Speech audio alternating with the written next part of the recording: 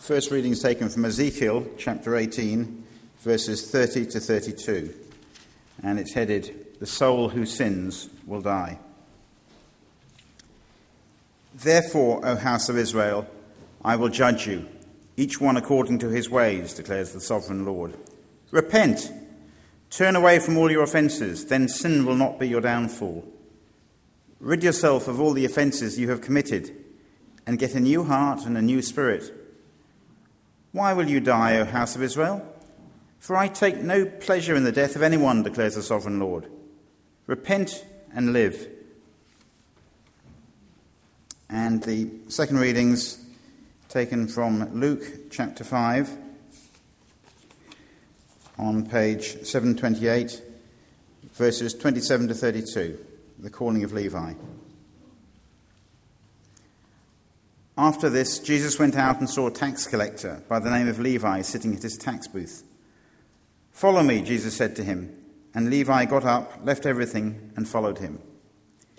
Then Levi held a great banquet for Jesus at his house, and a large crowd of tax collectors and others were eating with them. But the Pharisees and the teachers of the law who belonged to their sect complained to his disciples, "Why do you eat and drink with tax collectors and sinners?" Jesus answered them, "It's not the healthy who need a doctor, but the sick. I have not come to call the righteous, but sinners to repentance." This is the word of the Lord.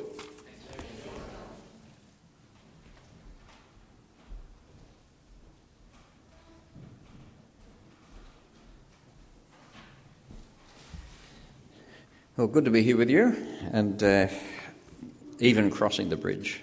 We don't mind that, as long as it's not too far up the North Shore.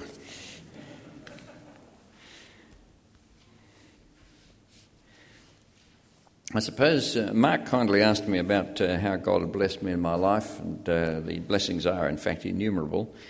But I mentioned particularly the moment, and you see I can date it, between 3 and 4 in the afternoon. Might have been 2 or 3, actually, but whatever it was, the afternoon of April the 19th, 1959, it was 50 years ago, of course, this year, when I was a teenage boy, a church-going teenage boy, but a teenage boy who had never actually made a personal commitment to Jesus, was invited to do so and decided to do so. And I did, along with many, many others, including members of my own family, and made it clear that there was a personal commitment. In those days, we used to talk about decisions. These were decisions for Christ. And it's a sort of funny way to speak, really, because it's really God who draws you to himself. But as far as we're concerned, we're making a decision. And I think one of the things that holds people back spiritually sometimes is that they never come to a point of decision. They drift. They know about it. They broadly and generally believe. They may even be regular churchgoers or irregular churchgoers. They may be people who have watched from a distance, but they've never come to a point of decision. And we need to do that. We need actually ourselves not to drift, but to decide. One of the things about life, which you know as well as I do, is that there are millions and millions of decisions we make during the course of a week and a year. Millions of them. Trivial decisions. I'm going to clean my teeth now. Things like that. As well as much bigger ones, I guess. Where I'm going to live, where I'm going to work. But basically in life there's only 2 or 3 big decisions that need to be made. Even work doesn't matter too much, after all. It doesn't really matter whether you're working in IT or whether you're a trash collector or whatever you are. That doesn't matter. What really matters are just 2 or 3 big decisions, and one of them is, of course, your decision about Jesus Christ, who he is, and whether you'll commit to him. That, I think, is the big decision of all. And you'll know, too, that one of the best ways of avoiding making a decision is to make millions of other little decisions. When you fill your life with little decisions, it's like a sort of a smoke screen we put up to prevent us from making the big decision. I do that. If you come and look at my desk, you'll see that I work assiduously at my desk. And anyone looking in can see that I'm working very hard indeed. Except I'm not working on the big things. I'm working on 100 little things in order to prevent myself having to deal with the big things. Christine, this is just an illustration, darling. It doesn't necessarily follow. It's very tricky. Okay, I don't want to burst into my study tomorrow and say, look at the big things. But that's how we operate. We make millions of small decisions in order to prevent us endlessly, or put it this way, so that we can endlessly defer a big decision. And I'm saying to you today, this passage that we've just read, Luke 5, is about a big decision. And it's a way that God has of speaking to us about a big decision. So let's now pray and ask him, particularly if you have never made that big decision for yourself, that God will help us to make it. Ready? Dear God and loving Heavenly Father, we thank you for your word, which does not leave us in ignorance and darkness, but gives us the light of the truth. And we pray now that by the power of your word, you would teach us the truth and bring us to know you. And we ask this for Jesus' sake. Amen. Now, this passage, I'm sorry I didn't get the page number and I'm using a different Bible. It's Luke 5. Anyone got the page number there? Oh, it's above my head, yes. Everything's above my head. Everything's over my head, as they say. Page 728. Good to have it open and to keep an eye on it, make sure that what we're saying is true. This passage has an extraordinary sort of comparison made by Jesus himself between him and a doctor. He says he is more or less, he's like a doctor of not so much of the body, though he's pretty good at healing people's sick bodies, but really a doctor of the soul. Now, let me ask you this question. Do all doctors have the same skills? Well, basically, I guess one of the good things about living in Australia is the answer is basically yes. There's medical schools to which people go and you have to pass certain exams and so forth. Basically, I guess that's true, but only basically is it true. The fact of the matter is that not all doctors have the same skills. And you can tell this when you go to your GP. If you say to the GP, they send you off to a specialist and you say, well, now who is this specialist you're sending me to? Is the specialist the same one that you would send your husband to with the same disease? She always stops and thinks. And sometimes she changes and says, no, actually I'd send... Not all doctors have the same skills, you see. They have an interest in who they send their patients to, not just any old specialist. And they would certainly have an interest in who they would go to themselves. No, not all doctors and not all GPs have the same skills.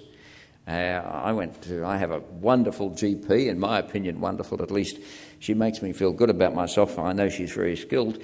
Last year I went to a chap who I didn't know at all. I'll never go to him again. Apart from the manner being very brusque, the advice he gave me proved to be quite wrong. Well, I'll never go to him again, because not all doctors have the same skills. Now, when Jesus likens himself to a doctor here, he's really saying he's a sort of physician of the soul.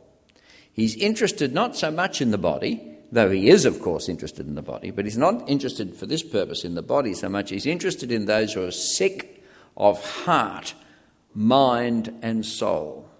Sick of heart, mind and soul. And that's who he's interested in.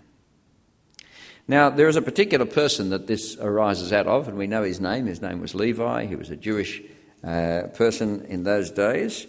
We're told, verse 27 of this passage, Jesus went out and saw a tax collector by the name of Levi sitting at his tax booth.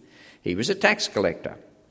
That is, he collected tolls on the roads and other indirect taxes. Now, some of the tax collectors in those days were collaborators. There was a Roman occupying power in those days in that land, and some people simply collaborated with the Romans and collected taxes on behalf of the Romans. They were not popular. But this man was not so much a collaborator. He was a more lowly local official. That wasn't his real problem, but he was proverbial. We don't know about this chap, but we can guess. His type, if I can put it like this, was proverbial for extortion and rapacity with which they treated others, particularly the poor. Now, recently we've lost our tax collectors on the bridge, our toll collectors on the bridge, but just imagine that the toll collectors on the bridge assessed you in accordance with what they thought and kept the traffic standing while they made sure that you gave them what they thought you should pay them. It was that sort of behaviour which got Levi and his friends a very bad name indeed. They were rich, but they became rich by their exploitation of others, and particularly the poor and defenceless in the community. And therefore Levi certainly had a bad name, a bad reputation, and he certainly had a bad reputation founded upon this bad behaviour, a deserved bad reputation. And so therefore, if you look down there at verse 30, when there's a bit of a complaint about Jesus, the Pharisees and the teachers of the law belonging to their sect complained to his disciples, "Why do you eat and drink with tax collectors and sinners?" And that word sinners was a term of abuse to all those who had offended the standards of the Pharisees and their disciples. Sinners, the people you wouldn't be seen dead with, and you certainly wouldn't be seen eating with. The people you didn't want to mix with. Later on in Luke's Gospel, we come across another one, a woman who was, in our terms, promiscuous, and she was simply called a woman who was a sinner. That's her name, a woman who was a sinner. In other words, she was cut off from the company of respectable people, and with good reason. And with good reason. I don't suppose you welcome too many drug addicts, or particularly people who provide drugs, into your home. I don't suppose you welcome such people. I suppose you think of people who provide drugs to others and live off the proceeds of the drug trade. I presume you regard them as being rather beyond the pale. Who wants them? They are people who exploit the weaknesses of others. You would have a very negative view of such a person. And I have to say it was that sort of negativity which was directed towards Levi and the other tax collectors and sinners in those days. There was a sort of fellowship of these outcasts. If you were one of the tax collectors and sinners, you knew each other, and there was a sort of a fellowship of negativity, if you like, a fellowship of outcasts who felt the stigma. And more than that, today, I guess, if you're a drug trafficker, you don't think too much perhaps about your situation with God. But in those days, if the community cast you adrift, if the community said no to you in that way, it was really speaking on God's behalf as well. And so tax collectors and sinners, and the word sinners is the giveaway here, meant that really the Pharisees and the others were not only giving their own verdict on your life, they were also giving the verdict of God on your life. You're an outcast not only from polite society, but you're an outcast from God himself, completely alienated from God, and in big trouble with God. Now, I guess, like many of us, your sympathies are automatically engaged with Levi and the sinners. And the word Pharisee today, the Pharisees and the teachers of the law, the word Pharisee is a word of abuse, like our word wowser, perhaps. The word, if you want to insult someone, you'd call them a Pharisee. But you have to understand that's not how it was back then. The Pharisees were greatly admired in the community. People thought very highly of them indeed as the custodians of the tradition and the moral tradition particularly of their community. The opinion of the Pharisees, the positive opinion, was worth having, and the negative opinion was certainly something to worry about. And so the opinion of the Pharisees was certainly not the opinion of a despised group, but the opinion of the opinion leaders of their own community. And we'd be wrong historically to think of the Pharisees as people who were themselves despised and outcast. Well, how accurate were the Pharisees? The Pharisees and the teachers of the law. The law there is a reference to God's law. And they were using, and we can use too, the law of God as a sort of diagnostic tool here. We can say, well, how did Levi match up to God's... It's like you go to the doctor, and the doctor has certain diagnostic tools at her disposal. So too, the law of God, particularly the law as explained to us in the Old Testament, was a sort of stethoscope of spiritual life. And if we apply the law of God to Levi's life, how does he go, in fact? The Pharisees thought he was very sick. Well, what about the truth? Well, the law of God says, first of all, that you are to love the Lord your God with all your heart, soul and strength. Levi didn't do that. If he'd done that, he wouldn't have been an exploitative tax collector. The law of God says you're to love others as you love yourself. Well, he didn't pass that particular test because he clearly didn't love others. He exploited others and abused others and stole from others. The law of God, if you take the 10 Commandments, for example, the 10th commandment is you shall not covet. You shall not lust after, long after, desire that which does not belong to you. Well, of course, that was Levi's whole problem. He had a heart attack. His problem was a heart problem. His problem began in his own personality with a desire for that which wasn't his, namely the money of poor people and the possessions and goods of poor people. He trashed the 10th commandment, you shall not covet. His desire for that which belonged to others was fanned by greed. That is the desire to have more than I need, to add houses and lands and possessions. His desire for other people's possessions showed that instead of trusting in God, he trusted in his capacity to add things to his own life. It's not so strange, actually, that the rich are notoriously, not inevitably, but notoriously grasping. That being rich does not make you happy. That in fact, rich people often, when they are rich, or even when we are rich, want more. That never is it enough. You always want to move to the next stage of our desires, to have fulfillment. It's notoriously the case that we find ourselves giving excuses when we want to own more and more. But you don't have to be rich to be like that. I think that in the daydreams of many people, the idea of being let loose in, as Princess Di was in Harrods after hours, remember that? In going to Westfield with $50,000 in your pocket, that'd be worth having. Being able to spend all you like, perhaps after hours with the whole shop open and just you there to spend, would just about be heaven for many people. And you remember that notorious phrase from the 1990s, he who has the most in the end wins. He who has the most in the end wins. It could be a picture of the city we live in. It could be the picture of Kirribilli. We live in a city in which actually since the 1990s work has taken the place of sex as the most sought after thing, where people endlessly work in order to get. We have a city in which gambling is out of control. And whether it's gambling down at the casino or gambling in property or in shares.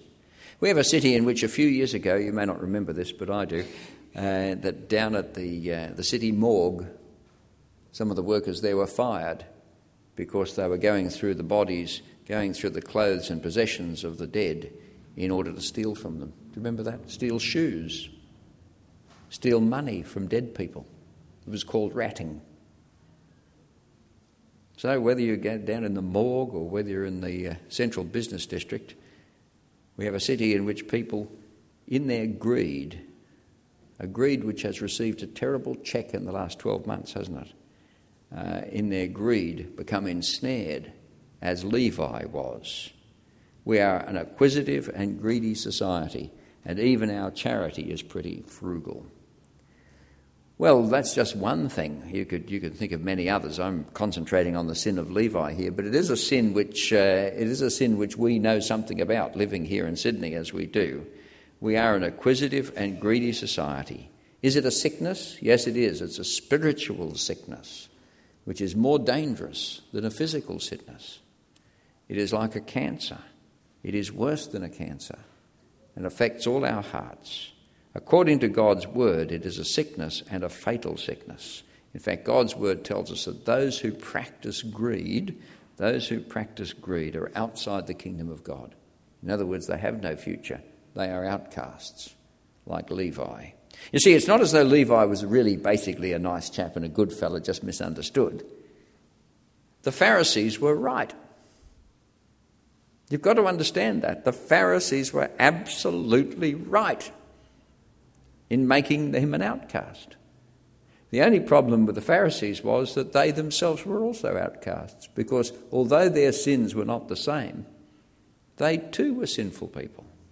They too did not obey God and love God with all their heart, soul, strength and mind. They too did not love their neighbours as themselves. They did not care for Levi and his friends. They simply sneered at them, and in so doing, they condemned themselves. For it's all very well to stand here and accuse all of Sydney of being greedy and so forth. But who's doing the accusations? An innocent person? A good person? A moral person? By no means. A person who also, if you cared to take the commandments of God as a diagnostic tool and run it over this Pharisee, you would find great sins as well, because we're all in the same boat. Okay, well, that's Levi's disease, and it's a disease we all share in the Bible. It's called sin. Now, what about Levi's cure? Well, the middle part of this story here, look at verse 29, is, as so often the case in the Bible, it's all about food. I love the Bible. It's got lots and lots of good stuff in it, mainly food. Then Levi held a great banquet for Jesus at his house, and a large crowd of tax collectors and others were eating with them.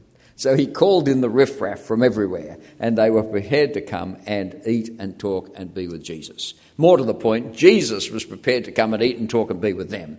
Jesus went to King's Cross, found the drug dealers, and had a party with them. What's happened? What's happened to Levi to make this possible? Well, I'll tell you what happened. He made a decision. He stopped mucking around and he made a decision. Go back to the 27th verse 27. After this, Jesus went out and saw a tax collector by the name of Levi sitting at a tax booth. And Jesus said to him, "Follow me." Now, I don't know how long it took Levi to make this decision, but it couldn't have been long. And he got up and left everything. Hey, he left everything. Left his lifestyle. He left his tax booth. He left everything to follow Jesus. That was his decision. And it was a revolutionary, life-changing decision. He had responded to the command of Jesus to follow me. Now, Jesus calls this by a special name. Do you see it there? He says right at the end of the story, verse 32, "I have not come to call the righteous, but sinners to repentance." And that's the special name for that decision, repentance. He called them to repentance. That is, to a new life. That is, to a life by which the greedy or the sexually addicted or the profaner or the liar or the slanderer or the completely respectable person who sneers at others can make a new start. It's not an easy word. The decision of repentance does not come cheap. He left everything and followed Jesus. It arises, first of all, from the recognition that we have a spiritual illness that has alienated us from God. It comes from a recognition in Levi's part that the life of greed is lonely, self-centred, miserable, and fatal. Fatal to our well-being. Secondly, it comes from a concrete decision and an action as we deliberately put aside the sins of the past. We take the cause of the offence against God, whatever it is, you've been locking God out of your life, whatever it is, and we throttle it. Put it aside. Say, no, that's not going to be me any longer. And then third, we make a whole-of-life decision to follow Jesus. That is, from now on, to be a disciple of Jesus. Disciple means one who is taught by Jesus, one who follows Jesus, one who is ruled by Jesus. Repentance, you can have remorse or regret, you see, things of the past. We all have remorse and regret for things that we've done. Oh, we should never have said that, we say.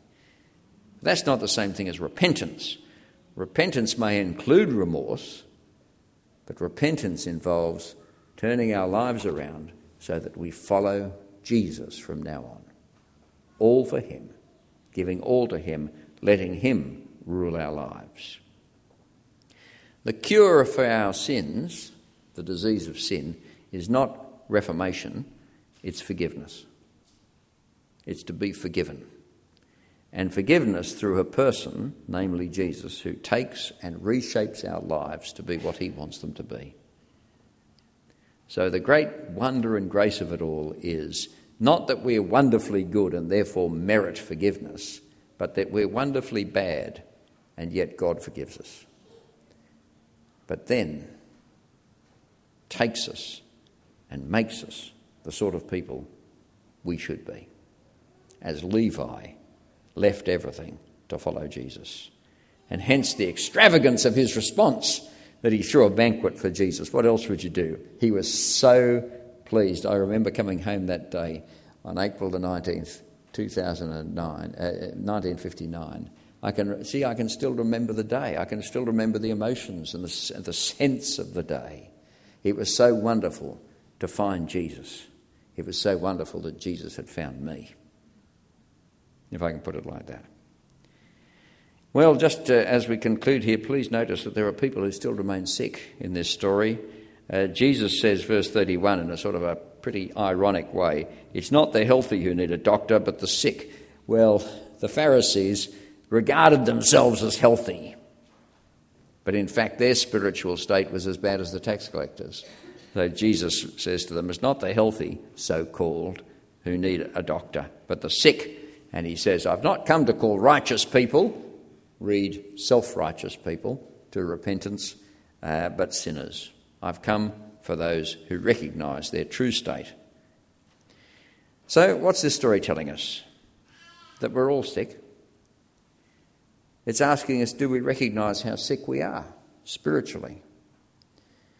It's saying to us, have we taken action?